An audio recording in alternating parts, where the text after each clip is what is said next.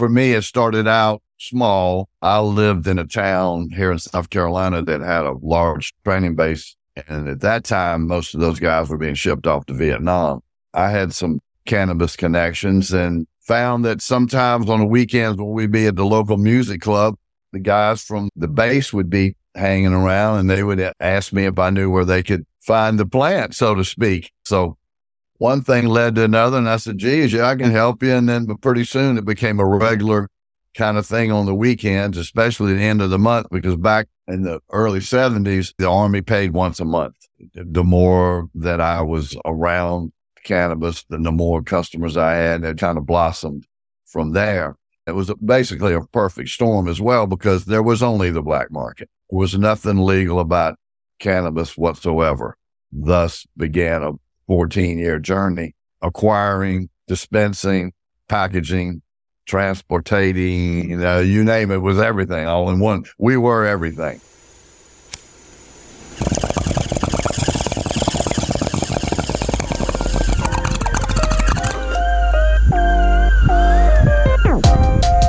You're listening to Be Blunt, the podcast for cannabis marketers, where your host Shada Tarabi and her guests are trailblazing the path to marketing, educating, and professionalizing cannabis. Light one up and listen up. Here's your host, Shada Tarabi. Hello, and welcome back to the To Be Blunt podcast. I'm your host, Shada Tarabi, and I am excited to have another guest telling their story, Barry Foy with Gentlemen Smugglers. Welcome to the podcast. Well, thank you for having me. It's going to be fun. It's going to be fun. We were just discussing, if you cannot tell from listeners from your accent, you have a Southern accent. You're based in South Carolina. I'm sure people who are paying attention to cannabis in the industry to some extent are familiar with your story, but maybe are not familiar with you specifically or some of the aspects of your story.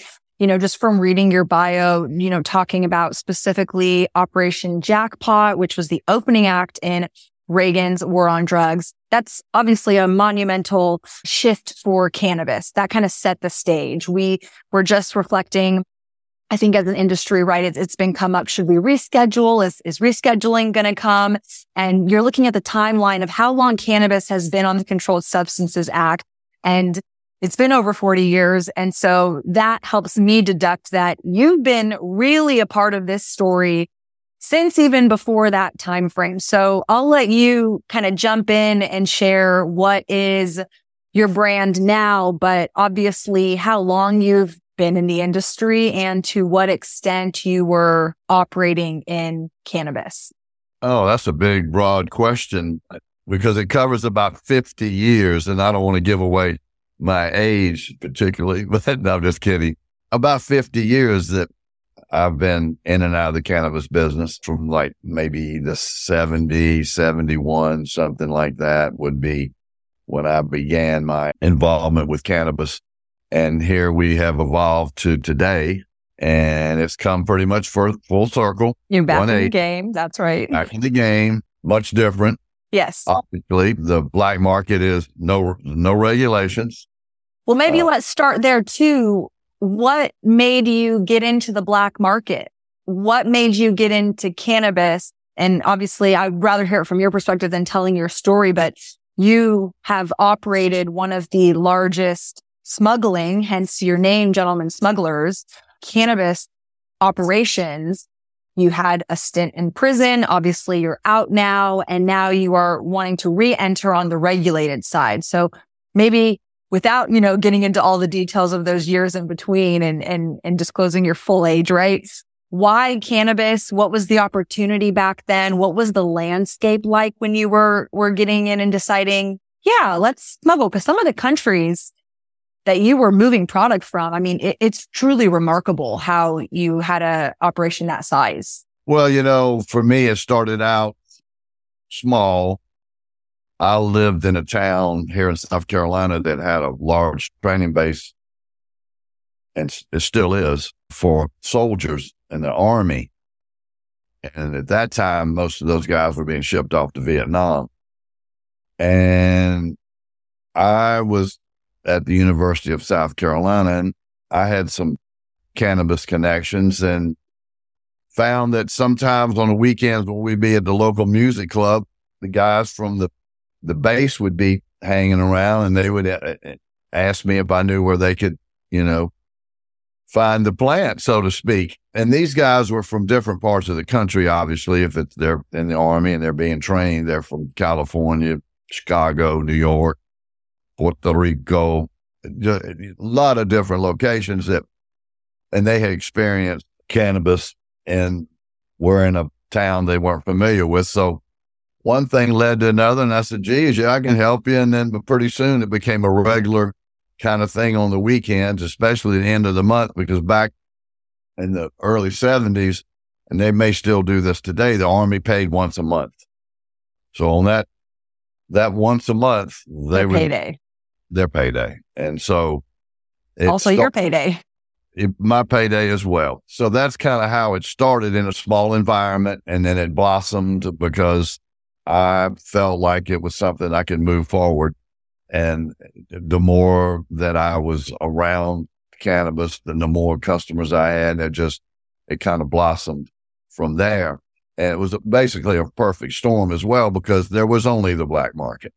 Right. There was nothing legal about cannabis whatsoever. And so thus began a 14-year journey and acquiring, dispensing, packaging, transportating, you name it, was everything all in one. We were everything. Like today, you have different states have different licenses for what you want to do. If you want to distribute it, do you want to package, do you want to grow? So we did all those things under one umbrella for a long time. And it just evolved over time. That was almost like the train was not stopping. That as time went on into later in the 70s, 80s, and so forth, where we are today, the number of people that use cannabis increased as well. It became more part of the culture. It was in our music, in our movies. It was occasionally on TV. Comedians talked about it. And it helped us get to where we're at today. And in a sense, it was meant to happen. That's the way I look back on it now, that maybe I was put here to promote the plant in some twisted way, because the government didn't think that I was. And so they put me in prison for 11 years once they finally ran me down. And so it's been quite a journey, and I love where I'm at today with Gentlemen Smugglers. It's a lot of fun. It's rewarding to know that people recognize legacy, and they recognize how we got to the situation we're in today with, what are we now, 25 or 30 states that are legal in one form or another. Right.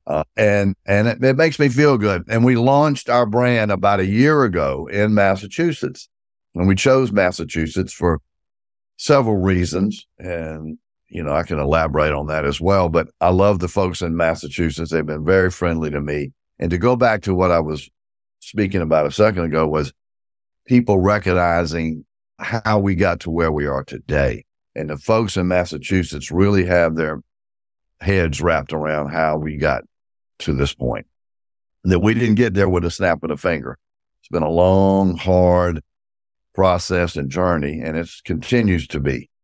And so I'm trying to do what I can do as somewhat of a spokesman, I guess you would say, to keep the train moving, and so that one day we're all free to do what we choose to do when it comes to the plant. And that's my goal, to see it one day that we're all free to choose. And that's one reason that I support. So does obviously the Gentlemen Smugglers, the Last Prisoner Project, in this whole process, that nobody should be locked up. If I had the key, I've said before, if I had the key, I'd go around and let everybody out. But that's not going to happen. So it's just staying the course, supporting the people who are involved, like yourself and other people in the cannabis world, to bring this whole crazy, restrictive thing that we've been under through the government, by the government to an end. And so I think we're on our way, but the work still has to be done. And that's kind of the gentleman smugglers we knew back in the 70s and 80s.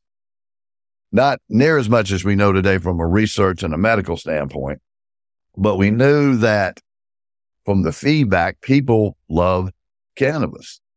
They didn't know exactly why or what all the reasons we have today. Well, I have a headache. Well, I've got a strain for you. Or my back's hurting. Oh, I've got something for you. You know, you can hear the bud tenders now talking about it. Right. And thank you to all the bud tenders out there. So, people knew even, back before before we had even biblical times, ancient, tens of thousands of years, probably people have been using the plant for different reasons. And I think that finally we're at a point today that we're finding out just how valuable it is. And people have always known that it made them feel good and maybe helped with other ailments as well. So it's finally coming around now from a research standpoint that how valuable the plant is medicinally.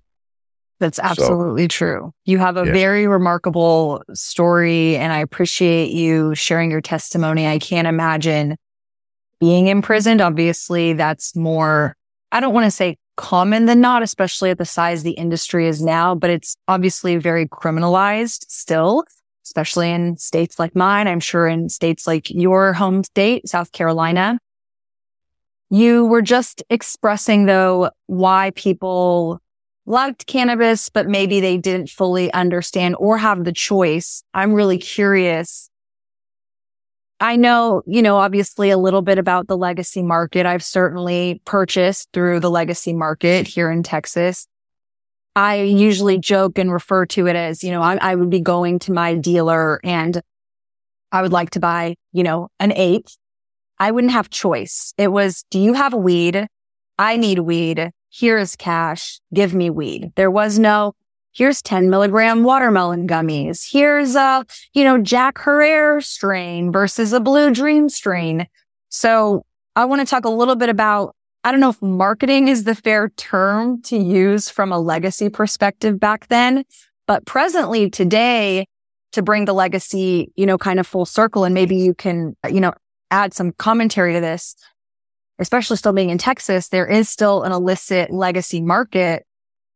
They are very sophisticated. They come in beautiful packaging. It almost looks like it should be sold at a dispensary, but it is not. I do have choice now to some extent when I'm purchasing through those avenues, or I shouldn't say when, I should say if the occasion happens, right, or whatever the legal, this is not, admissible in court, right? But what was it like? Were you just moving anything that was cannabis, or were you very tuned into certain strains, certain quality?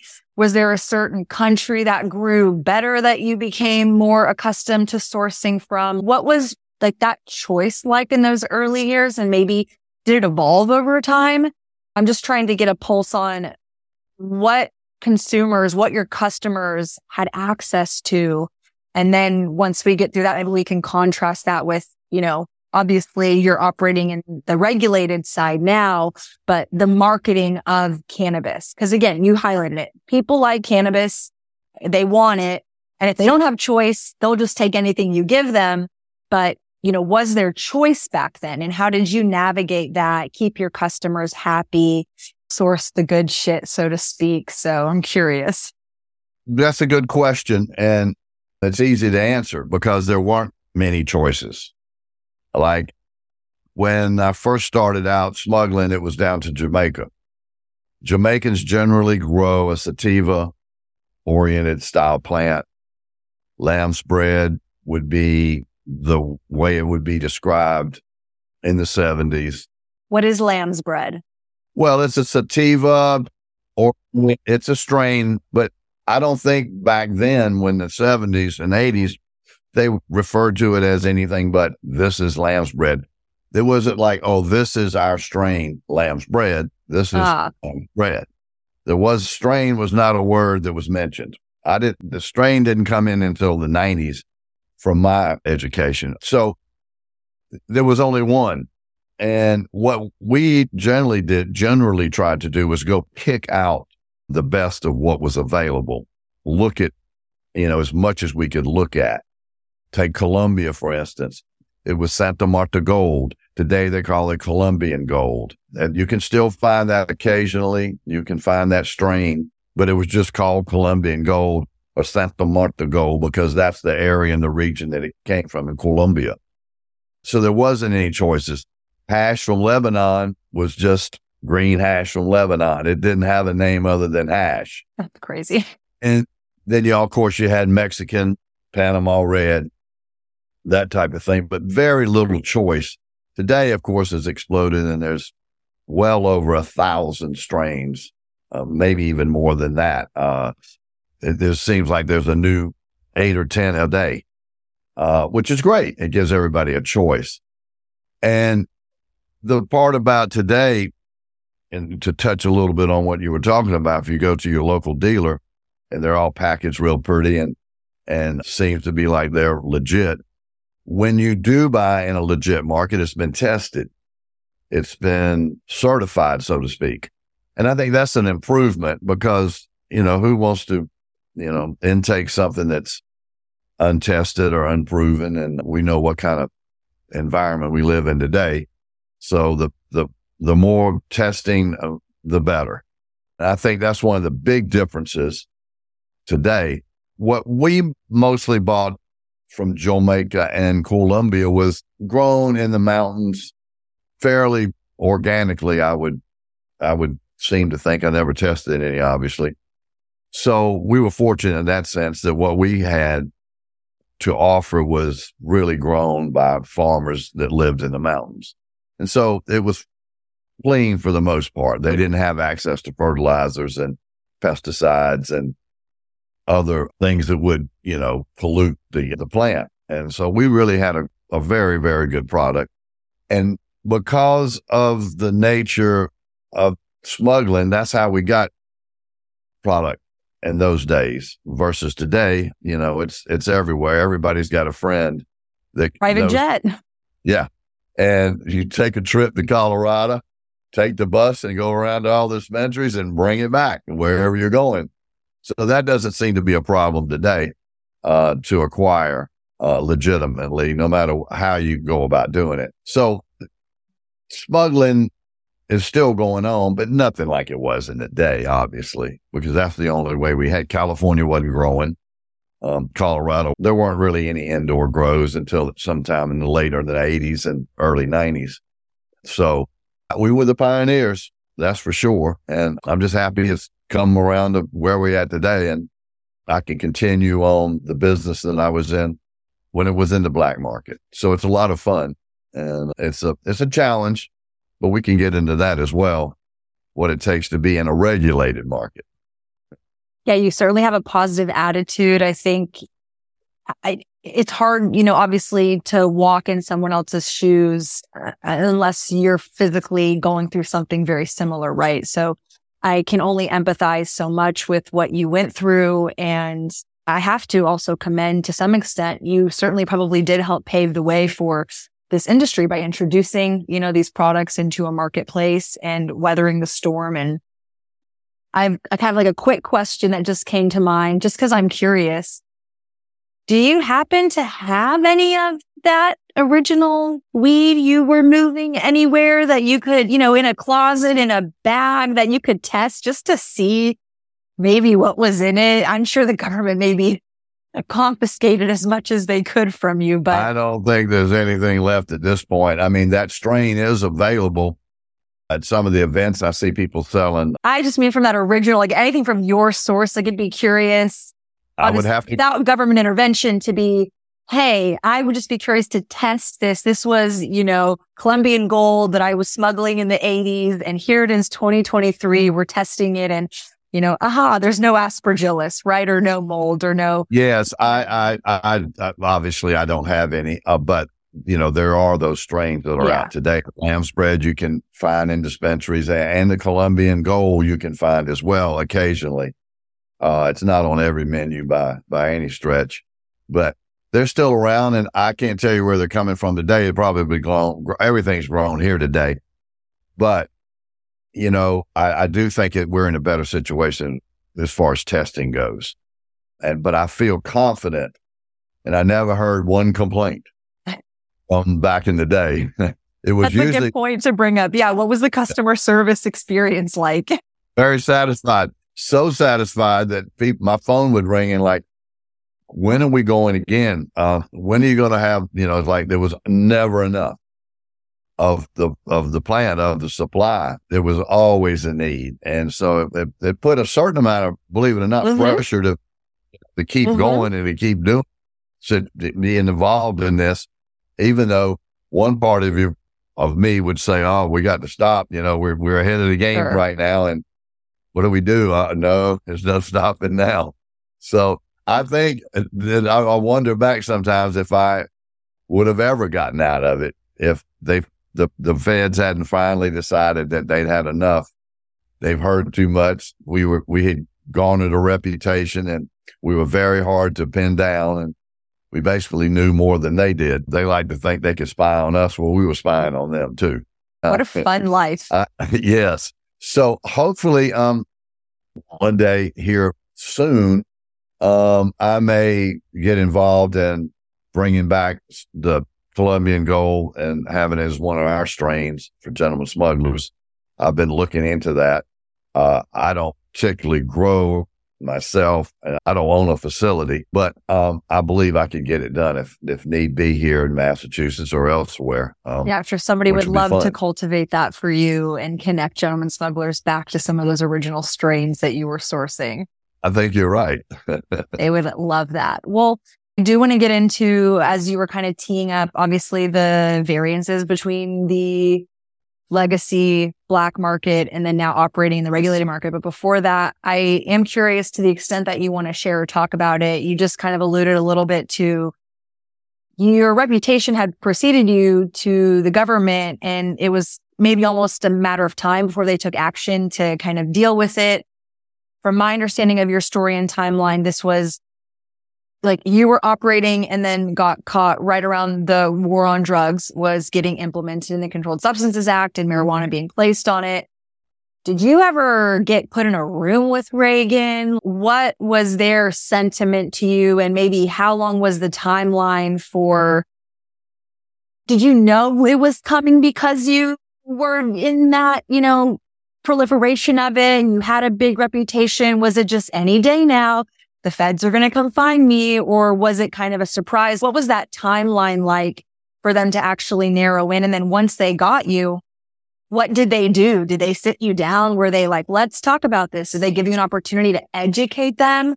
Obviously, cannabis education was much more rudimentary back then, as we've been discussing, but I'm just curious if the government was open-minded to having a conversation to understand, not to, use the term criminal mastermind, but to them, I would be like, oh, I want to learn from this guy. I want to understand how he did this. Was there any education from their part once they had you? There's one comment that always stands out in my mind. It was when the judge was sentencing me in a courtroom, a federal judge. And he said that, in his opinion, that I was worse than a communist threat. Now, during the 80s, we were in the Cold War. Reagan was continuing the Cold War with the Soviet Union. So when I heard that comment, I said, uh-oh, this is not going to be pretty. So that was the mindset of most of the government at the time. That this was something that had been put on Americans through a campaign of disinformation that started in the 30s and continued on, and was something that the government felt like that they could really crack down and put a stop to it by bringing on a massive amount of money and agents and let's go catch these bad guys. And so that kind of really started right after Jimmy Carter, because prior to Reagan, there was Jimmy Carter.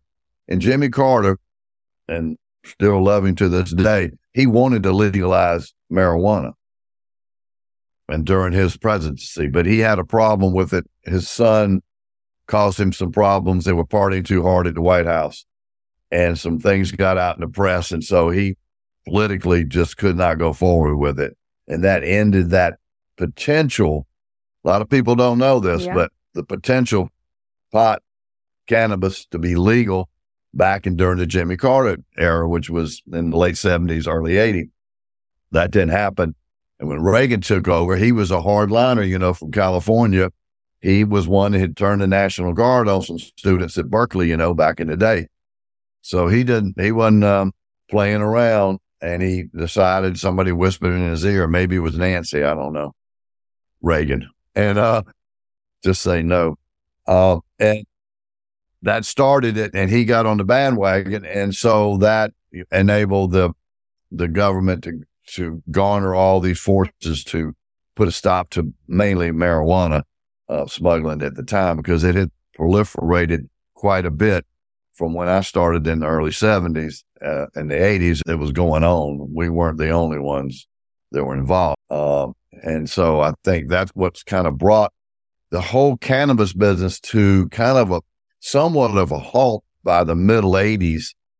Smuggling had kind of died out because of the pressure that was applied. I mean, they had blimps in the air down in Florida. They had a lot more Coast Guard people looking. They had a much more aware of what was going on from the smuggling side. And so I think in some weird way, that pressure ended up bringing on homegrown. Our folks that started in California and other places, taking it upon themselves. They're like, hell, we can grow this. We don't have to wait for somebody to bring it to us. We can grow it. We can't get much of it anymore, because when the pressure really was applied during the 80s, it did crimp in a big way supply. I was imprisoned in 85, so I really wasn't privy to what was going on the outside, but occasionally I'd hear, and it was always, man, it's really dry, and nobody can get anything in conversations I would hear. It's one of the kind of quirky little things that the government didn't know that they were actually creating this, but in their zest to run us down and run everybody else down that was smuggling, because obviously back then, like I said, that was the only way you could really get cannabis, whether it was muled across the Mexican border or brought in by boats like what we were doing, or planes. And that was cut off and pretty much died out. And I think that's brought us to where we are today, fortunately. That is a very interesting point that I do not think a lot of people know, certainly myself included. So I appreciate the insight into a little bit more of what was motivating some of those things, as well as what was inspiring some of the market that we have now grown to see come to fruition.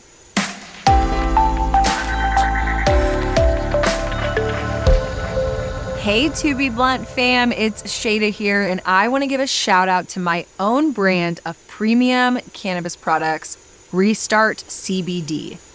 As a daily user myself, I can personally attest to the effectiveness of our cannabis tinctures, topicals, edibles, and specifically our hemp-derived Delta-9 THC offerings. Whether I'm dealing with stress, body aches, or just need a boost in focus, Restart has a product and cannabinoid that can make me feel better. And our customers have been loving Restart too. Here are some actual quotes from our fans. Juice said, "Customer service alone deserves a 5-star. Always super generous when we come here, also very professional and knowledgeable." Why, thank you very much. We take those 5 stars and we raise you a high 5. And then Laura said, "This is the absolute best dispensary I've ever been to. It's run by 3 sisters who are all equally knowledgeable about every product they sell." Laura, thank you for seeing us. We really are out here acting like a sponge, just trying to soak up all the information. So if you're looking for quality cannabis products from CBD to Delta-8 and yes, even Delta-9, we got you. Head to restartcbd.com. By the way, we ship nationwide. All our products are federally legal and hemp derived. So use the code 2BTOBE at checkout to get $5 off your first order on me. Our team is dedicated to providing you with the best cannabis products on the market, and we're proud to be sponsors of To Be Blunt. Thanks for supporting my brand and my podcast, and let's all restart our day with Restart CBD.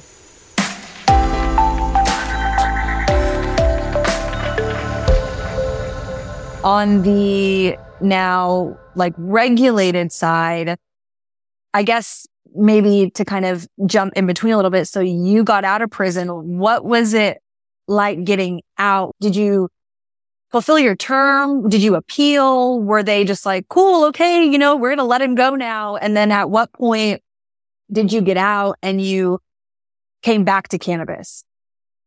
Well, I was out for a period of time. I didn't appeal my case. There wasn't any appeal in it. They had collected evidence and over a 5 or 6 year span. So most of the time when the federal government indicts you, they're very precise. They don't lose many cases. No, they don't. No, they don't. They're very particular, and they've got all their I's and T's done and ready to go. What was the trigger that, allowed you to get out? And then the second part was, once you were out, how long did it take you? I guess you launched your brand last year. It took you some years to decide you wanted to get back in the industry. That's correct. Well, you've given a sentence. My statute, which was the Kingpin statute, it carried 10 to life.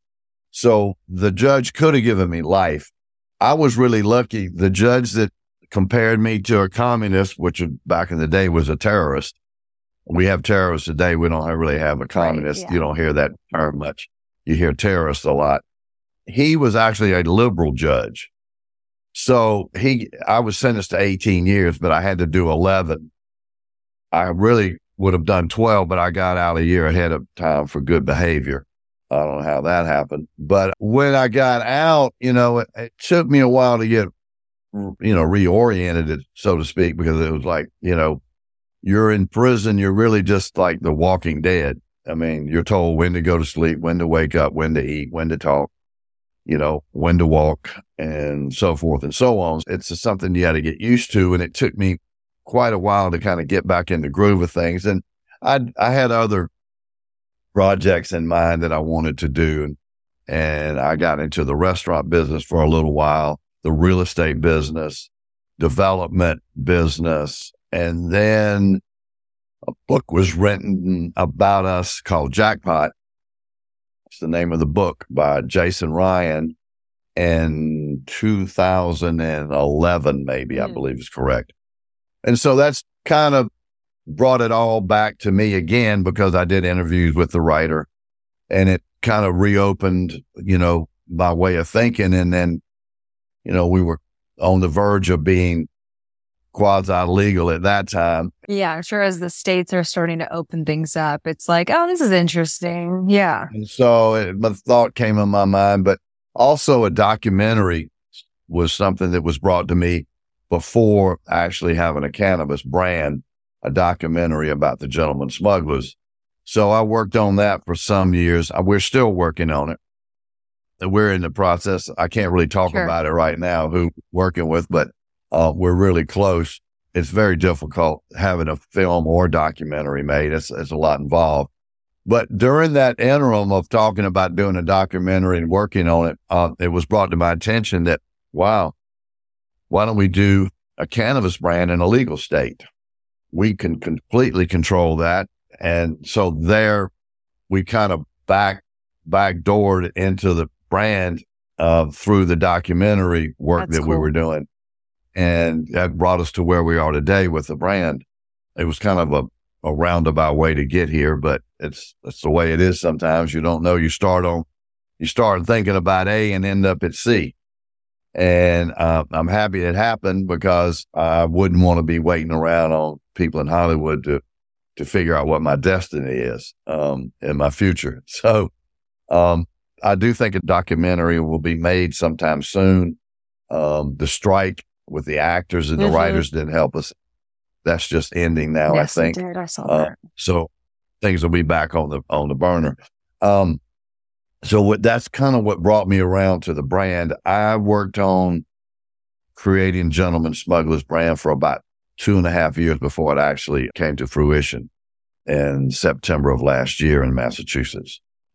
So it's really kind of taken off the brand, and we can talk about that if you want to, or we can, I don't know if you have any more questions that I kind of like having some guidance from you. This is what you do. And I've listened to many of your podcasts as well. Oh, thank you. Very enjoyable. And so it's good to be here with you today. Everything you're saying, Barry, is very interesting, very informative. Again, I'm just grateful that people like you have existed, obviously, at different components of the industry, but like you really helped introduce a lot of what we now see, maybe inadvertently because of the way that you got dealt with the federal government. Like you said, kind of teeing up home grow. And then obviously here we are now, and then the opportunity for you to tell your story. So thanks for telling it on the To Be Blunt podcast, but I'm really excited about this documentary. But where I want to, I guess, spend the rest of our time while we have you here is you mentioned Massachusetts being your choice for some reasons, but you didn't really go into those reasons. So I'm curious, why Massachusetts, other than being a great state? I'm curious what Massachusetts offered for social equity, if that was any component of you choosing Massachusetts with their licensing or not. I'm just curious, obviously, given your history in some states, they are more accommodating towards that. And then ultimately want to get into a little bit of the back and forth of, pros and cons. Cause I'll say candidly, I had somebody in Texas not that long ago reach out to me, and they see, what I'm doing in hemp, and they see what is happening in other states adult use wise, and they're operating in the legacy or illicit market.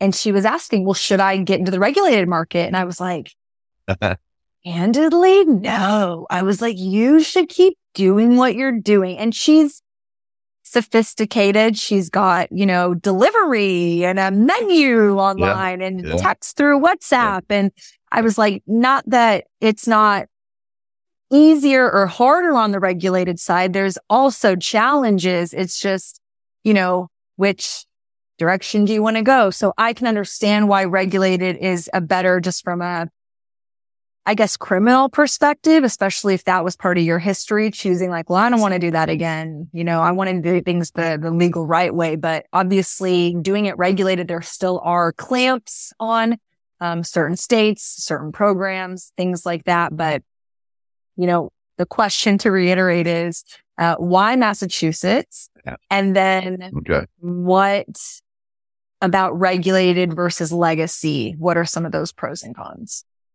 Well, to answer your first question about Massachusetts, we smuggled up and down the East Coast, all the way from Maine to Florida. We occasionally, just a few times, actually smuggled on the West Coast.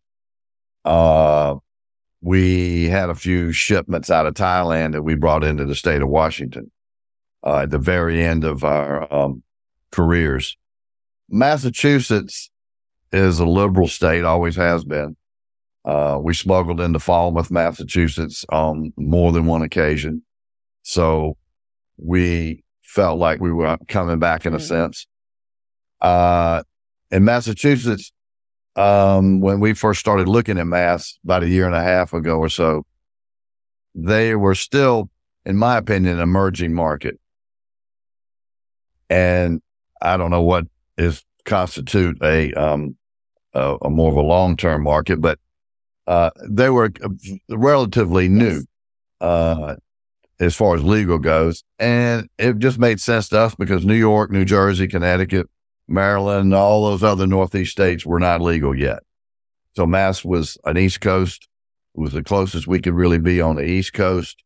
We felt like our story resonates a little bit more on this side of the Mississippi. So we chose Mass. And I'm glad we did, because people in Mass have been medical for a minute, and then obviously rec since 2000, I believe 17.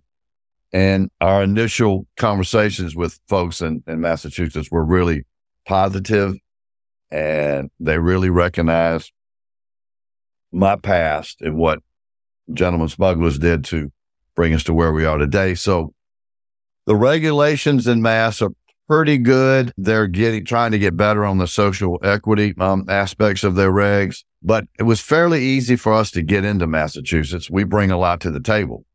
Yeah, absolutely. With my brand, with Puff Creative, great marketing team out of Denver, as you well know. Shout out John and Katie and team. John and the gang, we love them.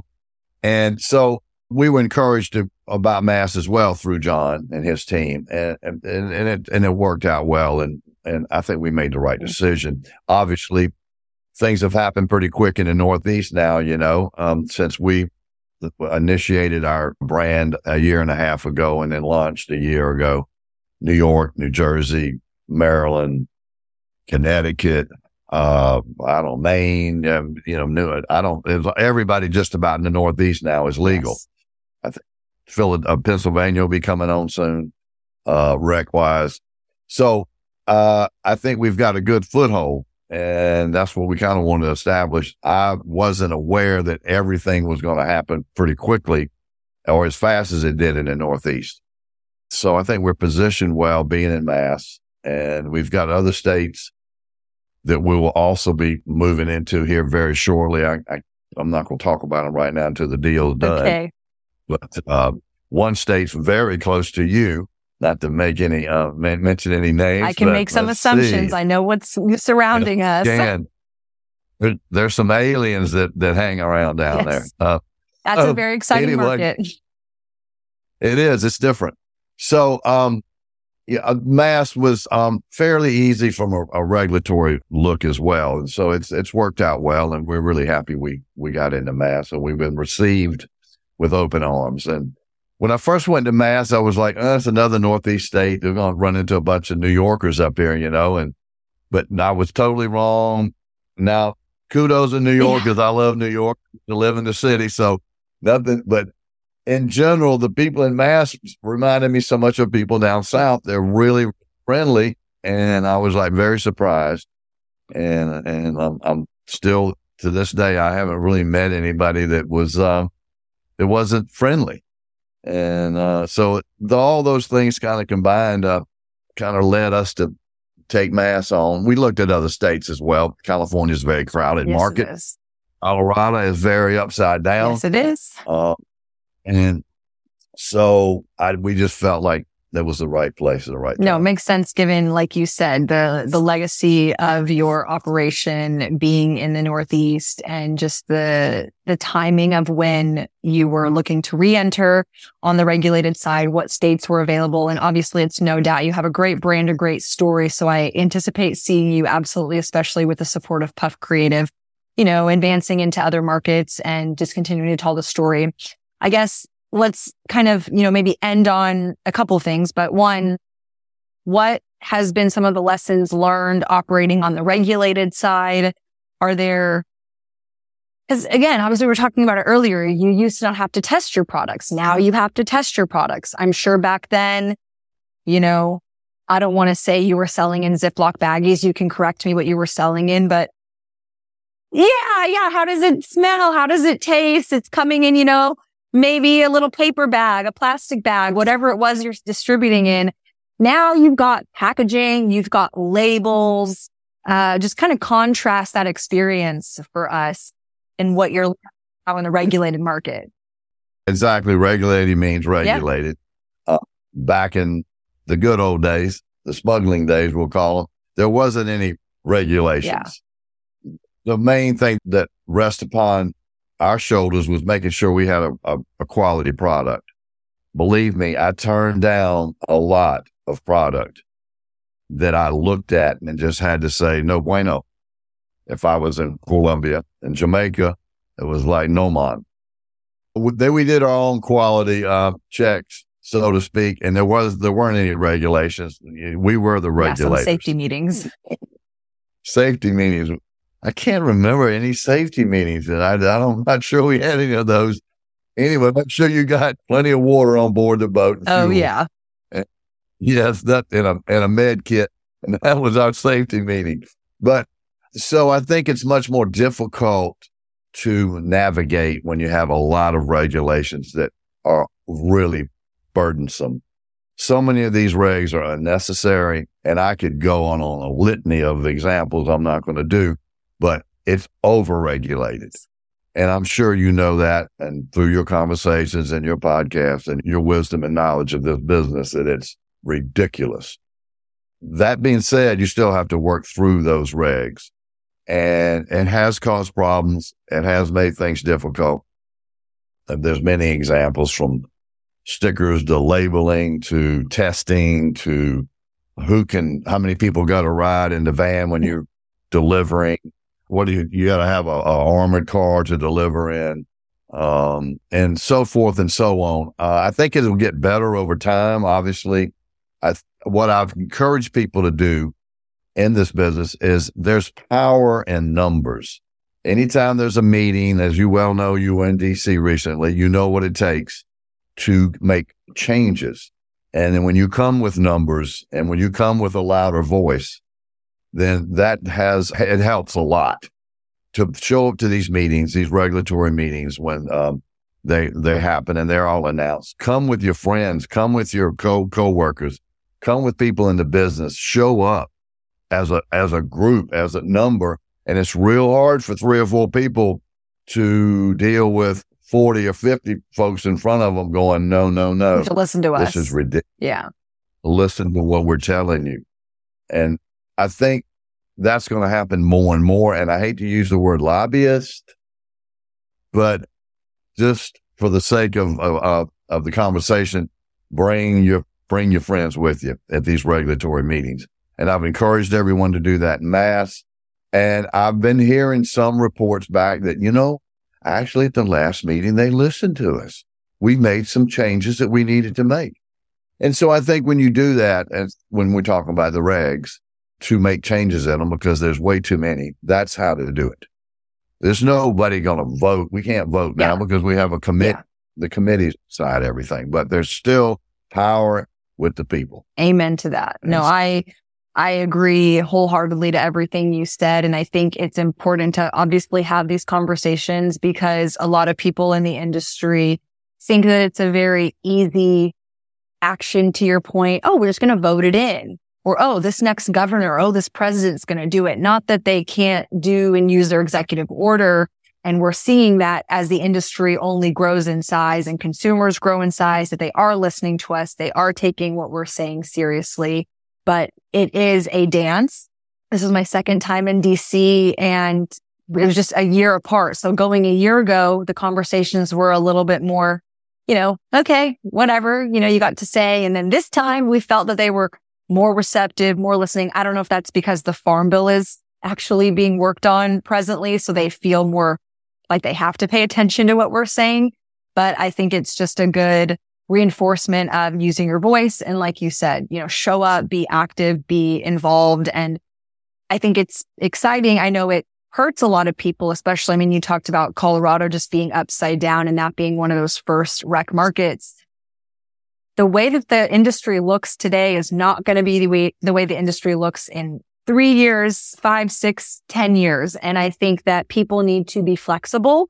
I see a lot of people being very rigid.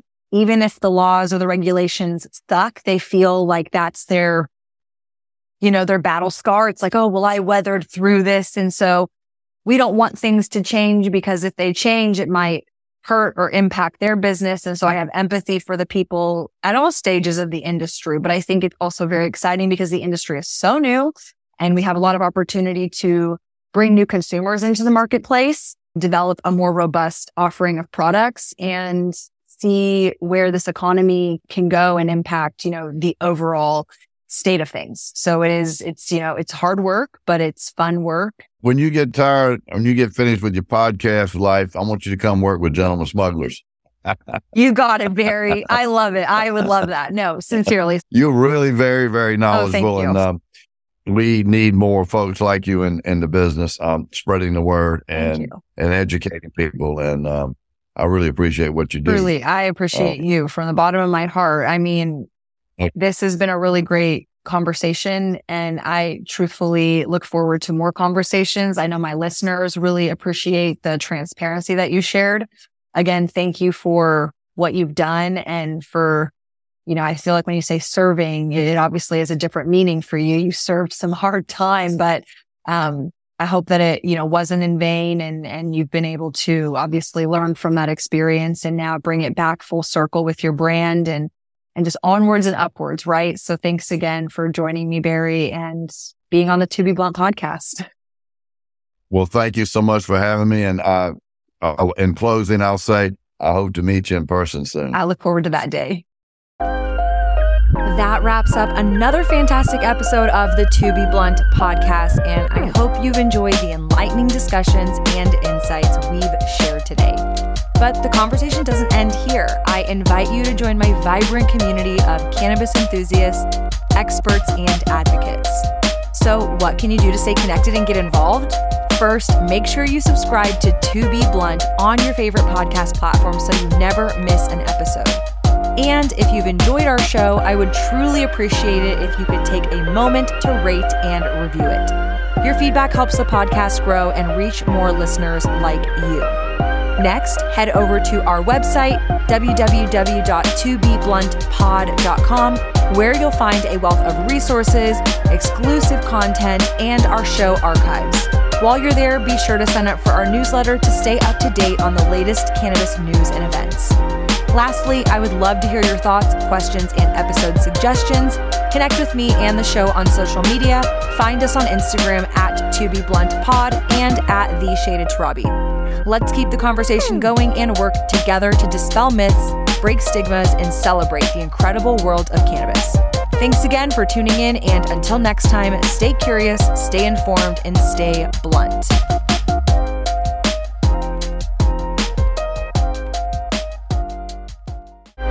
Love this episode of To Be Blunt? Be sure to visit theshadedtarabi.com/tobeblunt for more ways to connect. New episodes come out on Mondays. And for more behind the scenes, follow along on Instagram at theshadedtarabi.